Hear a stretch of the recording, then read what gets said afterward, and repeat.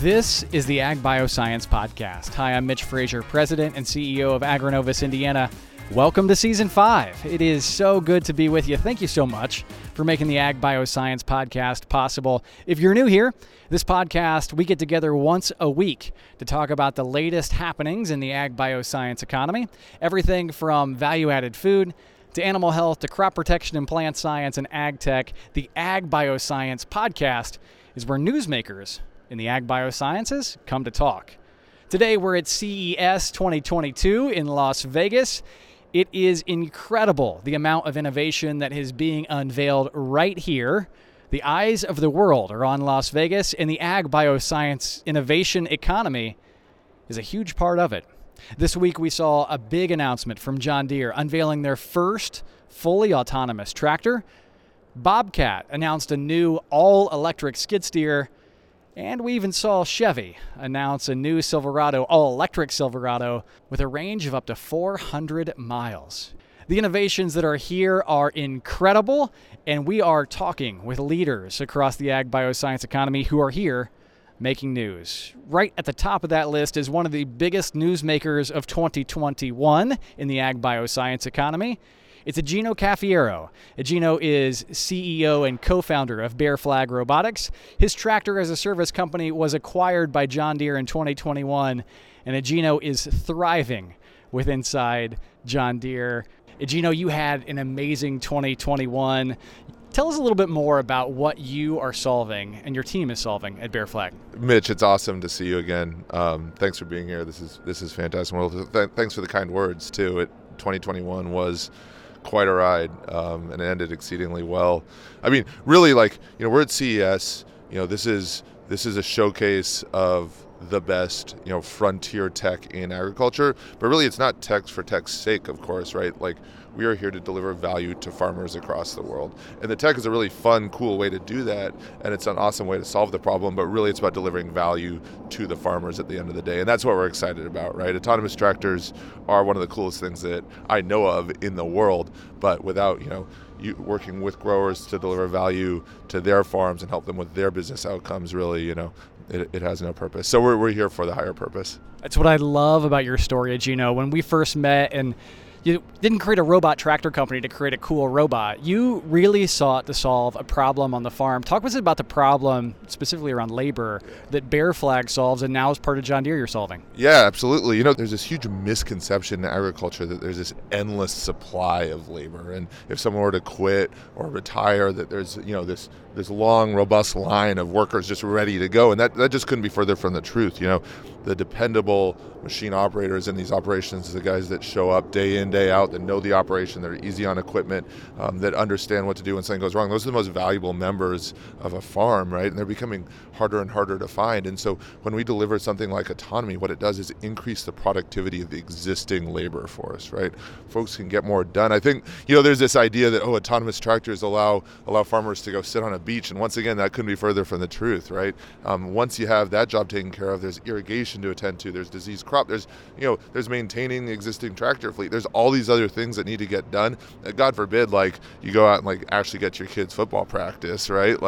So what we're really doing here is just helping growers with their productivity. I love it. And what I also appreciate about your story and how you've tackled this market is it wasn't just a really good Carnegie Mellon engineer, which you are, but you went and you found farmers to be a part of the team. I'm thinking specifically of Daniel Carmichael. Exactly. Talk with us about how you integrated producers into the product innovation cycle. Daniel specifically, that was one of the luckiest, most fortuitous things that happened to our company was meeting him and bringing him on board. From the very beginning, the ethos of the company was to be in the field working with growers. And we were out there way before we had business being out there. We were stringing together demos and, side-by-sides that barely worked, just trying to understand what growers needed, right? And I think we keep coming back to it, one of the sort of cool things about autonomous tractors and what Bearflag was working on was the tech, but really the important part is how do growers want to consume that? How do they want to interact with the tech? How do they want to understand what their tractors are doing? How do they want to fix something something when it doesn't work properly? These are the questions. How do they want to pay for it? These are the questions that we're working to answer, right? And the only way to do that is to be in the field. And so one of the cultural things that works so well between Bearflag and Deere, and why this partnership has worked so well, is not only this passion to deliver value to growers, but also being out in the field and stumbling and keeping learning and picking ourselves up and keeping going. And specifically, when you look at the Bearflag team, what made us successful was those ag professionals that got out there. And if the tractor didn't work, they'd finish that job manually. Like they would do what we said we would do with customers, and I think it served us really well. It's an incredible team that you've built, incredible technology. We're also joined by Dave Roberts, who's Executive Vice President of the Indiana Economic Development Corporation, also the Chief Innovation Officer for the state. Dave, we are here at CES. We're standing in front of the John Deere booth with Igino. There's a brand new, fully autonomous 8R tractor inside. It is amazing. How's Indiana tackling CES? Why is it important for us to be here? Yeah, so Mitch, thanks for having me on. Pleasure to be on with you. It's so important to Indiana because as we think about where the state is going, where technology is going, it's intertwined, right? So the strengths that we've had historically around manufacturing, agriculture, life sciences, none of those are birthrights. They're all being disrupted, by transformative technology like John Deere is developing, and literally the thousands of others that are here at CES. It's really important for Indiana, to be here. Brand recognition, thought leadership, participating, being on panels, meeting with transformative leaders like Igino and the other folks from the John Deere team. You got to show up. You're not going to win the games if you're not in them. And so we're pleased to be here. This is the first time that Indiana has showed up. We're co-exhibiting with the Indy Autonomous Challenge, which is a fantastic sort of demonstration of technology as well, off the road, and so we're pleased with that partnership. Gotten a lot of attention out of that, but yeah, we're here to promote Indiana as well as make sure that we're at the forefront of those disruptive trends that are occurring, literally and everywhere you turn around, from little gadgets and trinkets to massive machines and equipment that John Deere is creating today.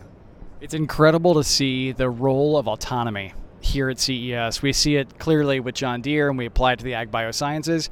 But what you and the team are doing with the Indy Autonomous Challenge is also creating a platform for innovation around autonomy. Talk more about what's happening with the Indy Autonomous Challenge.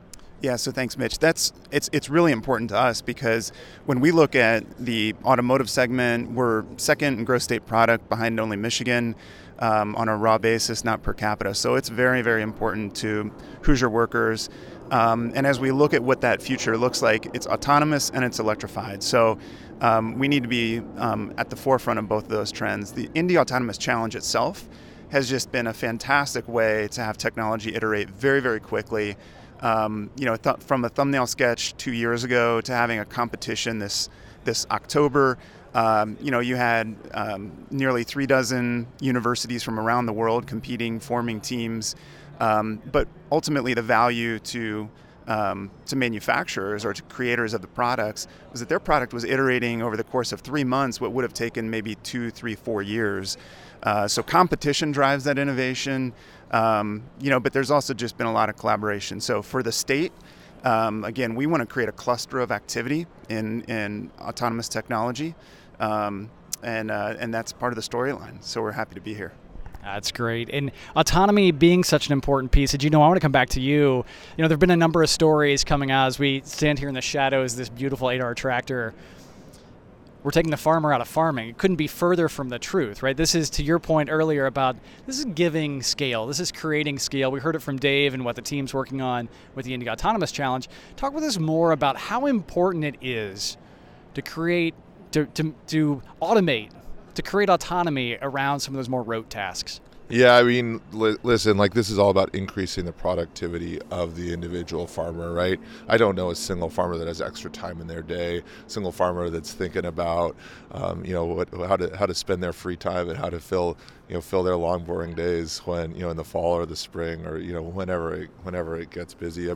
This isn't new for John Deere. This isn't new for ag, right? constantly, every step, we've been increasing automation. This is the form factor of the tractors. Tractors are getting bigger. Planters are getting more efficient. Tillage machines are getting more efficient. These sprayers today are absolutely incredible. We have these massive booms that allow farmers to do more with less, right? And autonomous tractors are really just an extension of that. How can we empower growers to do more with less? It is incredible. Now, I've got a couple questions for both of you. We'll do a real quick rapid fire round, and then we'll wrap up. So just a number of innovators here at CES 2022. The coolest thing, and Igino, you can't see the tractor inside. The coolest thing you've seen at CES. Mitch, they don't let us out too much, but these electric motorcycles next to us are pretty cool. I want to go take a closer look at those.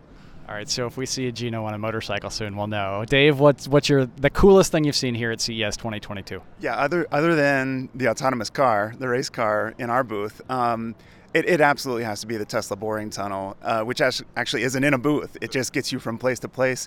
I think it's going to transform the way that urban transportation takes place. Really It is incredible. So Dave led me on the right path. You literally take a Tesla underground to go from area to area here. It's amazing. Last question around autonomy. It's such a big, important piece of the John Deere story, such a big, important piece of the Autonomous Challenge, the Indiana story, and certainly the story here of CES 2022. Get your crystal ball out, look into the future. What's the future of autonomy as it relates to agriculture and maybe the broader economy? Yeah, listen, the opportunity beachfront is just so broad, right? We're talking about, this autonomous 8R doing tillage, right? Beyond that, we're looking at all different applications, right? Like not only planting or carts, but then looking at different types of crops, different conditions in different countries. Like that, we're just getting started here. The future is a really exciting place for autonomy in ag. Love it, Dave. Yeah, I'll tweak the question, take a liberty. I think the future of all of this technology is really based in where the talent is, right? And so, let's just state the obvious. John Deere, not an Indiana company, but it means a lot to Indiana and a lot of end users in Indiana, but also to a lot of the pipeline of talent coming out of Indiana, right? And creating some ways for them, talent can be located anywhere and still be contributing. So the strong pipeline of engineers and data scientists that our schools are creating, I think that's really where the future lies. Igino Cafiero, CEO and co-founder of Bearflag Robotics, and Dave Roberts, Chief Innovation Officer and Executive Vice President of the Indiana Economic Development Corporation. Thank you both so much for being a part of the Ag Bioscience podcast right here at CES 2022. You can always stay up to date with what's happening in the ag bioscience economy by subscribing to this podcast on Stitcher, Apple Music, Spotify, wherever you get your podcasts. Go ahead and hit subscribe, and you can stay up to date with what's happening in Indiana online at agrinovusindiana.com. That's agrinovusindiana.com. You can find research, and you can get in touch with us right there at agrinovusindiana.com. On behalf of the entire AgriNovus Indiana team, thank you so much for being a part of our first ever podcast from CES. We look forward to seeing you real soon. This podcast is a product of Inside Indiana Business, hosted by Gary Dick and produced by Kayla Chittister and Joe Ullery. More people get Indiana business news from Inside Indiana Business than any other source.